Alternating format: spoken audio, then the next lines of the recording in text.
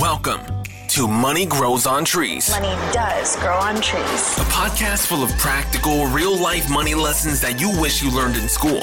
Lloyd is a former lawyer turned lifestyle entrepreneur. In each episode, he'll be answering the tough questions around money, investing, and entrepreneurship to help you transform your money mindset and move you closer to achieving your financial goals. Now, let the class begin. Here's your host, Lloyd Ross. All right, welcome back to the show, Money Grows on Trees podcast. My name's Lloyd Ross. This episode is all about a quick wealth hack, right? A quick wealth hack, quick wealth tip for you to implement, all right? It's a very short episode, but I wanted to come and deliver it to you. I think it's important. Just take this quick hack, implement it, and see what happens to your money, all right? So here's what happens. Right now, what's happening in the world is a lot of these free services that we've come to ingrain in our lifestyle are becoming monetized. The likes of Facebook, Instagram with their verification. A lot of other things like Apple is now charging $14 for storage. Google, if you want to clean up your storage, is like $2 now. Like there's lots of things that have been free. Netflix is changing how they're doing subscription across different devices. So we're starting to see a bit of creep happen in the online space with software.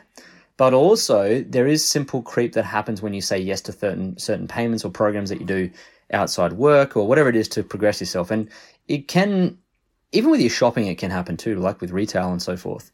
Lifestyle creep is like this, where it just creeps up slowly and you don't realize you're kind of sinking until you're there. And you're like, uh-oh, right? I've just progressively bitten off way more than I can chew.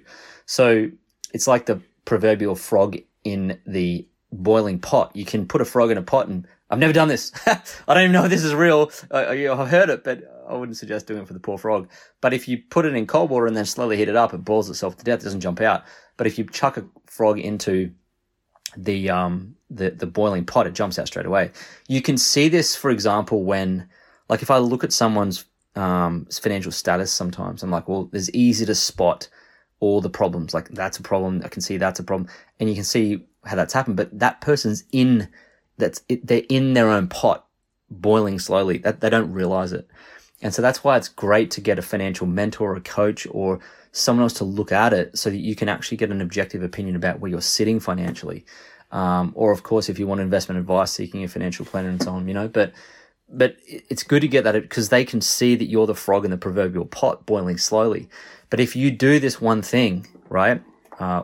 Two things I would hope. The first one is, like, at least if you're having a monthly audit and looking at your accounts every month, that tells you if you're the boiling frog or not, because you can see, like, holy crap, you're like, wow, the water's getting hot. If you do a monthly audit of your bank statements, right? So I just did our BAS, it's every 3 quarters. I can tell the barometer of the water, how hot it's getting, because none of us are immune to lifestyle creep. It's just about how well we manage it that matters. So if you can do that first, check the temperature of the pot by doing a monthly audit, that will help you. But outside that, one of the things you can do is, particularly when there's a lot of these subscriptions happening at the moment, is this. Like when I just grabbed the verification for Instagram and Facebook, okay? Now, incidentally, they charge you for both. Of course, right? So being in business online, it's important for me to have that, right? For various reasons. So I want to get it. It's $50 a month. But immediately my mind was like, okay, what am I going to cancel? What am I going to get rid of for $50 a month before I engage this? There's plenty of money there to take it on the chin, no worries, without it changing anything. But I want to always try and replace a cost rather than actually add a cost, if that makes sense. So like, what am I going to cut out to be able to afford this? And I think that is a great hack for you to implement into your life. Like, if you're going to buy, on the extreme level, if you're going to buy new clothes, what can you sell? If you're going to create a new subscription, what can you cancel? And this is why doing audits every month will help you, because you can see what you're getting already. So like if you're going on a holiday and you want to spend there, how can you save it elsewhere? What can you do? It's kind of like offsetting, right? In investing parlance, when you buy and sell stocks like that against taxes, it's called tax loss harvesting. It's where you're kind of like offsetting the losses against the gains. And it's the same sort of thing with your expenses. You can either cancel something you already got before you get something new, or sell something you own before you buy something else, right? So just having that mindset will probably help you from sitting in the boiling pot for too long, all right? Particularly right now as the cost of software is going up. it's something to be aware of. Okay. The other day I was like, with Alicia, I'm like, I think I'm getting charged like 16 times for Apple. Anyway, it turns out I'm not, but it's just being aware of those small things really do matter, because the small hole can sink a big ship. So like how you manage your finances at small things will dictate how well you manage it when you get more money.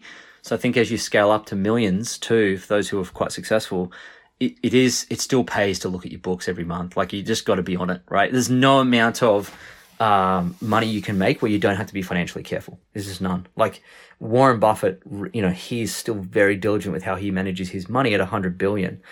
He definitely doesn't suffer from lifestyle creep. He still goes to Macca's and gets the same $2 breakfast. And, they're the habits of the wealthy. They truly are. You got to be so careful. And it's very difficult because we're emotive human beings. We do things emotionally. We want to satisfy people's emotions and relationships. And if we're doing those things, it's easy to say yes to the financial stuff is going to be a problem down the track. So just be careful, be open and have discussions with your spouse about it. Have a good, honest discussion with yourself about it. And if you're coming up to that point where you're like, holy crap, I'm the frog in the flipping boiling pot, just methodically go through things and start changing your behaviors and canceling things and sacrificing again. And you'll tighten the belt back up and you'll be back on track again, okay? It's like the old saying with a sailing ship. It's kind of like 1% of the time it's on course. 99% of the time it's like course correcting. So you got to have to course correct your money as you go along. But just be aware of that. That's probably something you can implement straight away. So I hope that's been effective and helpful for you. And I'll talk to you on the next episode of Money Grows on Trees. Hey, P.S. Send this episode to a friend if you've got value from it. And thank you so much for sharing the podcast. All right, talk soon. Thanks for joining us this week on the Money Grows on Trees podcast. If you like the show, you might want to check out our book, Money Grows on Trees, which you can find at LloydJRoss.com. Subscribe to the show on iTunes, leave a review, and feel free to reach out to Lloyd on Instagram at LloydJamesRoss.